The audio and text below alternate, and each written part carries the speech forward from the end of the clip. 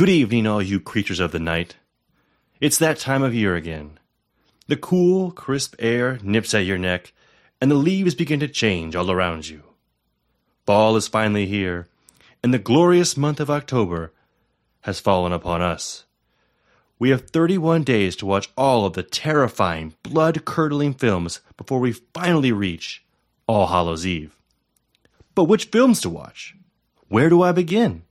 This is the latest podcast episode of It Records and the return of the annual recommendation show, Halloween Horror.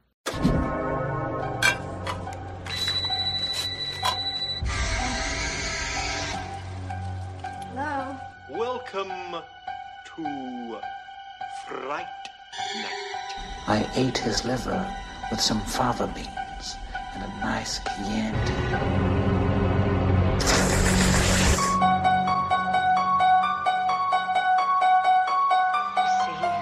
Jason was my son, and today is his birthday.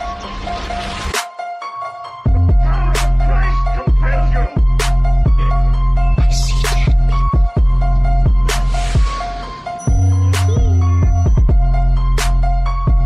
It's showtime. Don't fuck with them hoes. Trick or treat, motherfucker. There will be blood. I want to play a game. Good evening, all you creatures of the night, and welcome back to the It Records podcast. I am Matt Johnson, one of your mini hosts of the It Records show, but today is our little mini episode, sideshow, whatever you'd like to call it, but it is a recommendation show that we have titled Halloween Horror. What is that, you might ask? And, I'll tell you. What Halloween Horror is every October, I do this little solo show where I am recommending a movie every day throughout October. And I do that just because I love horror movies we do on this podcast, but maybe you as a listener aren't watching them as frequently as we are throughout the year. But as we roll closer to Halloween, maybe you might be more receptive to different movies or want to watch some new ones you've never heard of, some favorites from the past. So hopefully with these suggestions, you'll find one that you want to watch. You don't have to watch all of them if you don't want. It'd be awesome if you did, if you watch them in order. But we're just trying to give you some suggestions. Maybe one piques your fancy. And with these, we are starting to move throughout horror history. That was smooth. That was a very smooth transition. But all I mean to say is we are doing a theme this year with Halloween Horror where every day is a different year in horror history. Meaning on the first day of October, we did 1989. On October 2nd, we did a film from 1988, so on and so forth until we get to Halloween. It will be a movie from 1960. So you'll get to see how the genre's kind of evolved and how it's changed. So that's kind of exciting. Last year we went from 1990 to 2020. So now we're kind of moving backwards. But where does that leave us today on October 10th? It is smack dab at the end of the 80s. We are in 1980. I know I said the end of them, but we're moving backwards. So technically 1980 is the end of the 80s. We just moved through them. And we're in 1980 where we talked about an American comedy horror film directed by Kevin Connor, Motel Hell. That's right. And I've picked up on a trend these past couple. I've been doing kind of horror comedy, slapstick horror movies. Maybe I find them a little lighter. If I don't know what that is, where it's like that. Maybe I've mentioned this in the past in a couple other podcasts, like that cozy feel. Maybe since they're horror comedies, they're more easily accessible to watch in like a group setting. If you're going to bring a bunch of people over, this movie definitely doesn't have like an adult Disney feel. That's another one that can be like a group setting, an adult Disney feel, where it's like horror elements, but it's not scary, it's not gory. This one's a little disturbing. The subtext or the plot of the movie and some of the actual violence. So it is for only a certain audience, but since it's that horror comedy element, it kind of lends itself well maybe to having some people over, popping the popcorn and watching someone like a Saturday night. Maybe you'll get a laugh or two out of it as well as you watch this. But if you've never heard of Motel Hell, maybe you haven't, quick synopsis of the movie. A seemingly friendly farmer and his sister kidnap unsuspecting travelers and bury them alive, using them to create, quote, the special meat they are famous for. That's right. And some of the main people in this movie, the main farmer is Rory Calhoun. There's a famous Simpsons joke about Rory Calhoun, but also he's kind of famous from like old Westerns. That's kind of his thing. But he's also in a lot of B-horror movies. He's actually in, not B-horror movies, but movies like this. Horror movies that may be nonsensical, a little slapstick horror. He's in How Comes to Frogtown with Roddy Piper. We just did They Live earlier with Roddy Piper in it in 1988. Right? Yeah, 1988. He's in that movie with him. So he plays a lead role in this film.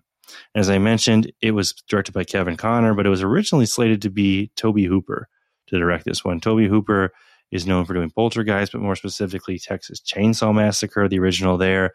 And he was slated to do it, but then due to some budgetary constraints, production constraints, he was kind of pulled off of it. And we did not get Tobe Hooper directing this film, which is interesting because it was originally meant to be kind of a serious horror film that had moments of disturbing wit and irony, apparently. But since that happened, Tobe Hooper drops out. It becomes low budget. They decide to go more of a route of horror comedy. And it's kind of meant to be seen as a satire of movies like Psycho and Texas Chainsaw Massacre, which is maybe why Tobe Hooper wanted to do it, almost to poke fun or ridicule some of like the shortcomings of that genre. And I think it still does that to some extent. And people seem to enjoy that one on a commercial side because 68%, it's still 68% on Rotten Tomatoes. So it's still higher up there. It's not as high as some of the other ones we've done. It's getting close to that 50% mark, but 68% is still pretty high, and 49% on an audience score. And actually, even Robert Ebert gave it 3 out of 4 stars when he was reviewing it, because I think he picks up on some of that satire elements. He says, what Motel Hell brings to this genre is that refreshing sound of laughter. The movie is disgusting, of course.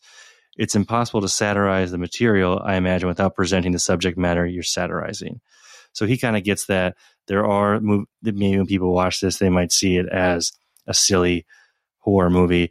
And, oh, why would they do that? Why are they, doing these actions? It's silly. It's not scary. And I think that was intentional. And they said it was to kind of satirize the genre as what it was. In 1980, they were doing that. And as well, I don't think it, executes perfectly, or it's meant to be anything, greater than, almost like a Scream movie kind of trying to play on tropes from previous horror movies. But it's entertaining for that respect. I think it's an enjoyable B horror movie ride that, I would say it's better for that group kind of setting to pop it in with some of those other, crazy titled movies. Maybe get a laugh or two out of them. Maybe you could watch it. I did The Howling last time, and they're both kind of horror comedies. And maybe it'd be a good one to watch back to back. Even Creepshow, I did in 82. That's like an anthology type one that has horror comedy elements to it. Watch all 3 of those in a row, and kind of pick up the differences in what they were doing in terms of horror comedy from 80, 81 to 82. Was The Howling using anything they saw in Motel Hell or anything like that? Or you saw something that was different in the Creepshow compared to Motel Hell that happened in 1980 later on. So that's Motel Hell, just a general overview of it and what it was trying to do. Would have been interesting to see Tobe Hooper behind this, but there were other films that came out in 1980. If you're looking to see similar movies that were coming out in 1980. Okay, so some movies that came out in 1980s, if you're looking to see any differences, 1980s specifically, there's quite a few of them. There is the original Friday the 13th. So that's the original one with Pamela Voorhees being the killer. Spoilers. Sorry. I'm guessing if you're listening to this, you know horror movies and you know that already, but that's the original Friday the 13th. Cannibal Holocaust, which is, that's a tough one, to watch. That's, there's cannibalism. There's a lot of heavy violence in that film.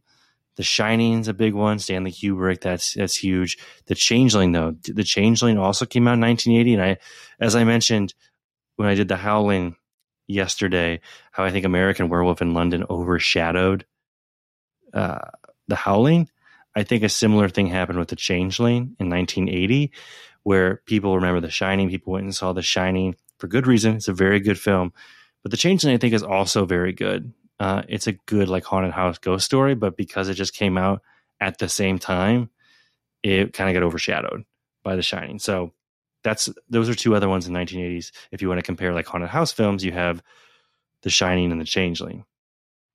Prom Night came out with Jamie Lee Curtis, and then The Fog is 1980 as well. So 1980 was a pretty good year for horror, if I can say, if I can make that critique or that statement, or at least movies that I like. But there were other worldly events that happened in 1980 that were not movie related.